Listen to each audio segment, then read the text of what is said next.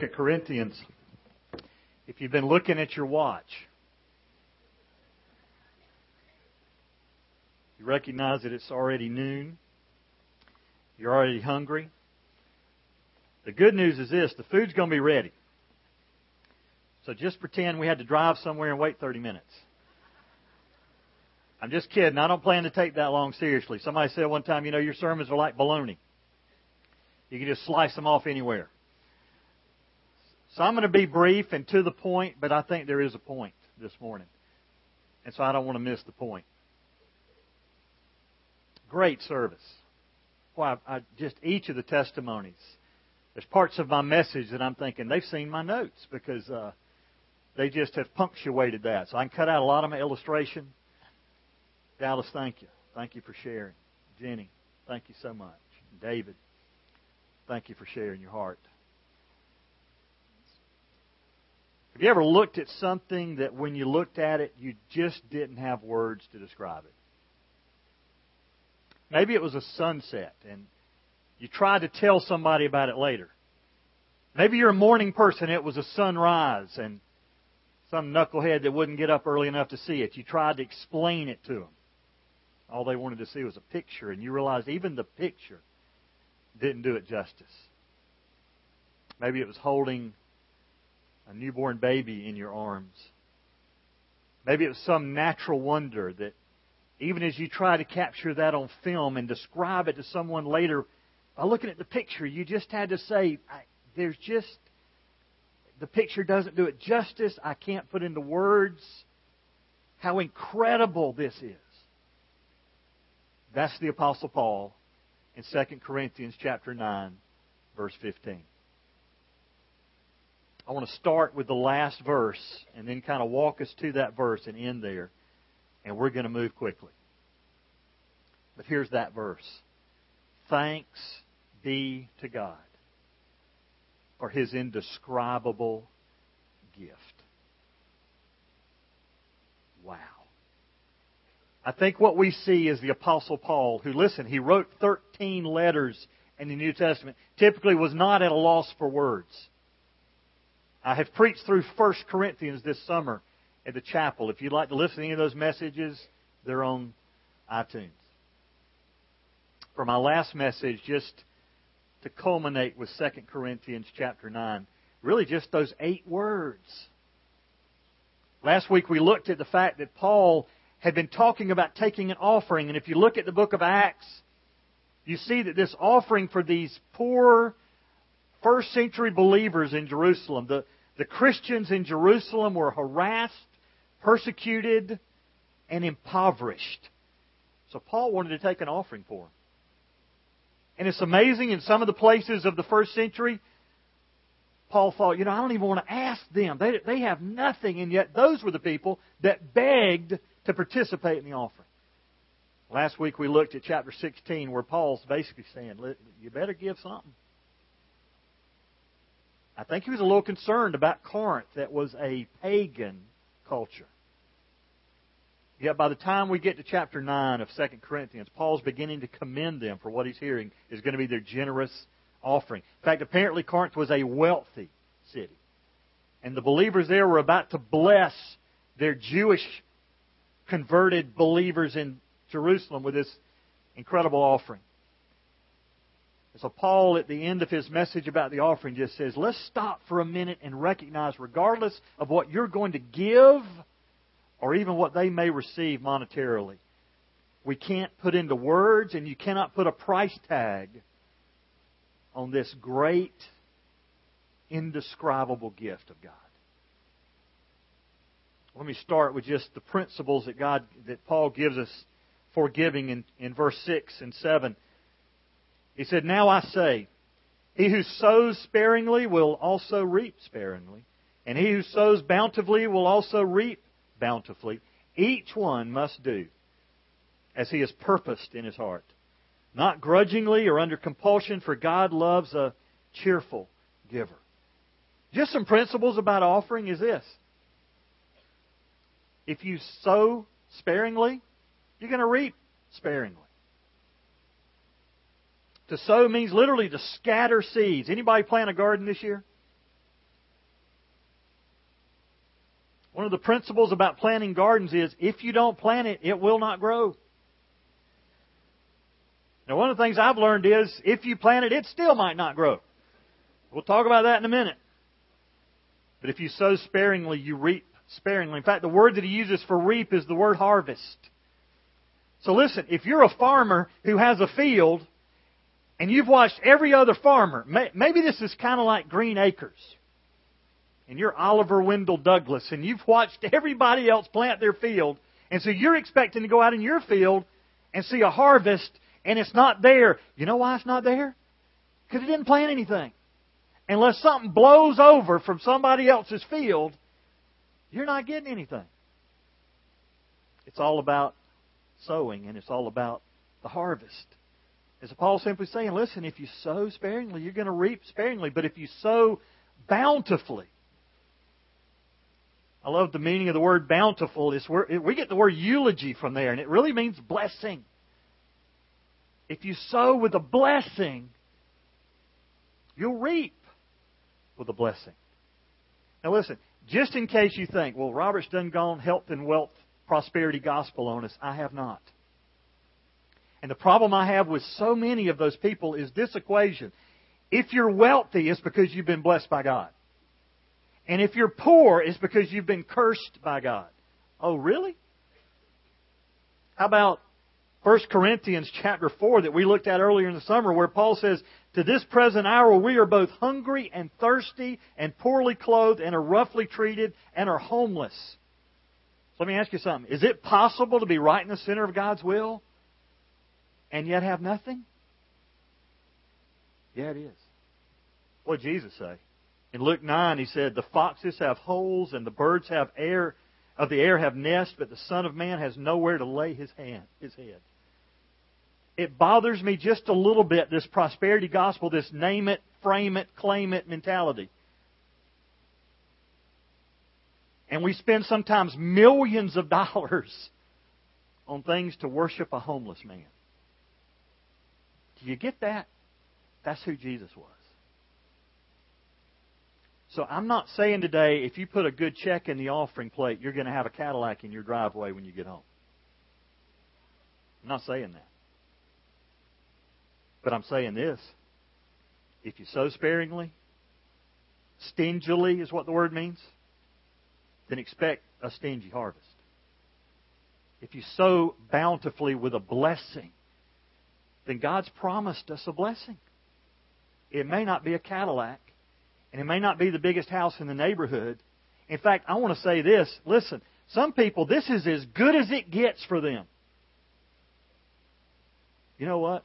What we have waiting for us in eternity, this looks like a garbage dump in comparison. This thought occurred to me this week, and I may have stolen this from somebody, but I want you to hear this. You harvest what you sow. You can harvest more than you sow because it multiplies, right? But you cannot harvest what you do not sow. I'll say it one more time for those of you that are tweeting or putting this as your status on Facebook. You harvest what you sow. You harvest more than you sow, but you don't harvest what you don't sow. You cannot harvest what wasn't scattered. So what do you do then? You give purposefully. You give as you've purposed in your heart. Talked about this last week. Not going to spend a lot of time on it. But listen, if the only time you give to the offering is when somebody makes an emotional appeal, or when somebody's standing at Walmart, or in the middle of an intersection, you're not giving as you've purposed in your heart, and you're not being a good steward of what God's entrusted to you. The purpose in your heart has the idea of predetermination in it. It means you've prayed about it, you've sought the Lord on it, and you have recognized that none of it is yours. You have been entrusted with 100% of everything you've got. Now the question is, how do you best steward that? And the third thing is, you should give cheerfully. In fact, he makes it real clear. You don't give grudgingly or under compulsion. The word grudgingly literally means grief, pain, or sadness. If you're writing the check and it's hurting, then you've probably got some spiritual issues that need to be dealt with. And if you feel somehow that it's an arm's being twisted behind your back, you're giving grudgingly and under compulsion. And I've told our staff this here before. I try not to ever say we're about to take an offering. We don't take an offering, we receive an offering. Now, I've thought about packing and standing at the end of the row, but I've heard of churches that lock the door, pass the offering, count it. If it's not enough, they pass it again. I've heard of churches where you wave your money in the air. Everybody giving $100, raise it in the air, and we're going to come around. What is that all about? That's about you getting credit. It's also about under compulsion. If the thought that goes through your mind is, what are people going to think about the size of my offering? You're giving under compulsion. You're giving more concerned about what man thinks than about what God thinks. What does God think about your offering? Peter Marshall said, give according to your income, lest God make your income according to your giving. Whoops. God loves a cheerful giver. The word is literally hilarious. It ought to bless your heart. There ought to be joy in your heart when you give. It ought to be part of worship. I won't talk about all that I talked about last week on that, but listen, Jesus modeled that. He gave cheerfully. Hebrews chapter 12, verse 2 says, for the joy set before Him, He endured the cross. He gave sacrificially. And He did it joyfully. Second thing is the promises of giving. And I'm going to skip a lot here. But Paul says this. Just let me read the passage. And God is able to make all grace abound to you, so that always having all sufficiency in everything, you may have an abundance for every good deed. As it is written, He scattered abroad, He gave to the poor, His righteousness endures forever. Now He who supplies seed to the sower and bread for food will supply and multiply your seed for sowing, and increase the harvest of your righteousness. You will be enriched in everything for all liberality, which through us is producing thanksgiving to God. For the ministry of this service is not only fully supplying the needs of the saints, but is also overflowing through many thanksgivings to God.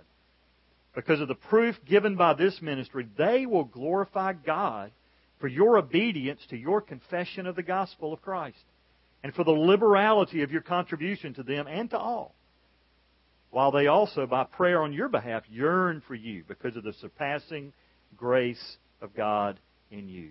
First of all, God will supply. Listen, I recognize human wisdom says this: if I give, I have less. Isn't that human wisdom? In fact, human wisdom teaches us if you want to accumulate, then you need to hold with a tight fist. And yet that is so contrary to the gospel and to God. In fact, last week I shared the Proverbs that said the generous man will prosper. He who waters will himself be watered. What does God say? Listen, God's able to make everything abound to you that you need. In fact, He quotes a verse. He said, as it is written, which is a New Testament technique of just simply saying, hey, I'm quoting something from the Old Testament. Psalms 112, verse 9. He scattered abroad. He gave to the poor. His righteousness endures forever. And then look what it says He does. He supplies seed to the sower. Listen, if you're worried about if you let go of this seed to sow it, that you're not going to have any more, where did you get it in the first place? You got it from God. He supplied the seed for you to sow, and He'll also multiply your seed for sowing. But you know how He multiplies it? He sees how much you let go of and how much He can trust you with. And then He gives you more. That's God's economy. And He'll multiply your seed for sowing. He'll increase the harvest of your righteousness. You'll be enriched in everything for all liberality. Let me just share two verses from the Old Testament. Malachi chapter 3, verse 10. Bring the whole tithe into the storehouse, so that there may be food in my house, and test me now in this, says the Lord of hosts. Let me stop right there. When Malachi wrote that, prophet of God, It's because the priests were starving, because people were robbing God. And then he goes on with the promise. And see if I will not open for you the windows of heaven and pour out for you a blessing until it overflows. Here's the good news. Your gift never lessens your store. Why? Because God has promised to empty the vessel back. That's what it means to pour out. And then another promise is He will rebuke the devourer. For those farmers in the agrarian culture of the Old Testament, when Malachi wrote that, it simply meant this. Listen, when you trust God with that seed, isn't that an awesome thing for a farmer to think, I'm taking all my resources and I'm sticking it in the ground. And I'm praying that it rains, and I'm praying that something doesn't come and eat it up before I do. And here's what God promises. I will rebuke the devourer. The word devour literally means to eat. It means I'm going to say, stop messing with my people's stuff. Now keep in mind, that was written to farmers in Malachi's day. But folks, I think the principle is clear. I think what God is saying is this. Listen, you can either take care of your stuff. If you're going to do that, you better get a lockbox. You better build a bigger barn. You better hope moth doesn't get it or rust doesn't get it. You better hope it doesn't decay. Or you can believe God. Let me tell you what's going to happen to your stuff if it isn't destroyed in your lifetime. You're not taking it with you. So where are we storing up our treasures? We store them up in heaven. Because moth can't get to them, rust can't get to them. But God's even promised, listen, if you'll trust me with your stuff, now I'll rebuke the devourer. I think that means, listen, I think it means the refrigerator lasts longer. The tires last longer. You can attempt to take care of it yourself, or you can do it God's way. And then he said, you know what else is going to happen? Those believers in the first century, and folks, the Jewish converts in Jerusalem, kind of had a skeptical eye towards the Gentile converts. And what Paul is saying is this, listen, they're going to watch what you do. And your gift is going to go a long way to say to these people that were born into the family of God, they thought. They were as the called ones, the Jewish people, they were. But now they've come to faith in Christ. And here's what Paul is saying to the church in Corinth. He's saying, you're going to be a testimony to them. They're going to want to pray for you. They're going to want to spend time with you. And it's going to be a blessing to them. And then let me close with those last 8 words. Thanks be to God. Folks, when you step back and you look at the history of the chapel, I think all you can say is thanks be to God. And I've already mentioned this in my prayer earlier. Doesn't that seem like such an inadequate word for all that God's done? When you look at the cross, it seems inadequate to say thanks. And yet that's what Paul says. At the end of this passage on giving, thanks be to God. And what is he thankful for? He's thankful for God's gift. And he uses the word indescribable. Paul's basically, it's almost like he just put a blank there and said, I don't even have a word to go in the blank. So it's indescribable. I've looked at a bunch of different translations this week to see how they attempted to translate the word indescribable. King James uses the word unspeakable. ESV uses the word inexpressible. The Amplified Version uses the word beyond telling. The Living Bible translation uses the word too wonderful for words. The Message says no language can praise it enough. Folks, as we close this morning, I want you to think about something. What do you think about when you think about the cross? A.W. Tozer said, what you think about when you think about God is the most important thing about you. Well, close to that. I think when you just stop for a moment and picture the cross. And folks, the reason the cross is empty in our church is because Jesus isn't there anymore. Jesus was crucified, was pronounced dead, proof was given, he was placed in a borrowed tomb. Why did you have to borrow a tomb? He didn't need it. He didn't need it. In fact, he didn't need it at all, really, because the purpose of a tomb was kind of protect the body while it decomposed. That wasn't going to happen in his case. If you go to the Holy Land today, there are 2 tombs over there. Some people worship at this one. Some people worship at that one. But I can tell you on good authority, I've been inside of both of them. You know what? They're both empty. That's the gift that God has given us. Jesus has conquered death and the grave. He has given us His grace that we don't deserve. And so when Paul steps back from talking about the offering, he just says, thank you, God, that you first gave. What's Paul talking about? In a simple closing point, he's talking about this. I'm a sinner. The Bible says in Romans 3, chapter 3, verse 23, for all have sinned and come short of the glory of God. You know what that means? It means that all of us in this room, regardless of our best efforts or our worst efforts, none of us reached God. And there's a penalty for that. Romans 6:23 says, for the wages of sin is death. But don't just quote half the verse. Because it goes on to say, but the free gift of God is eternal life through Jesus Christ our Lord. So when Paul says, thank you, God, for your indescribable gift, what is he talking about? He's talking about grace. He's talking about Jesus dying on the cross, being raised from the dead, conquering death, paying the penalty of our sin.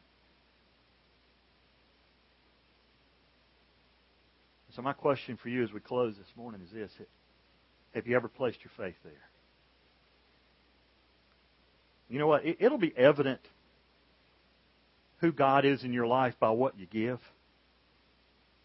It'll be evident by the way you live your life.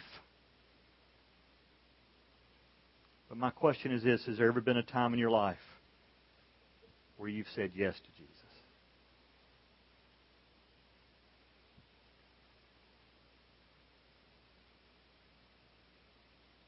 Let's pray together.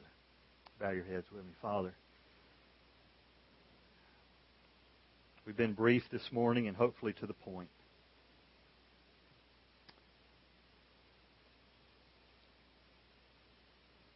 But God, those 8 words just leap off the page at me.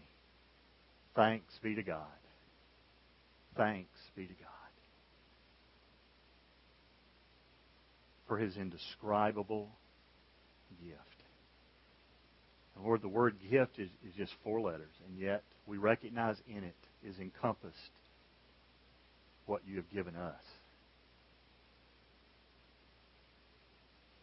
So God, I pray, I know that when that happened, when we receive that gift of eternal life, the gift of salvation, it changes our life for eternity. And when that happens, people will know it. Because we're not the same people we used to be.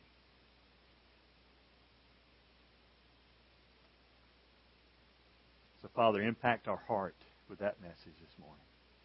In Christ's name, amen.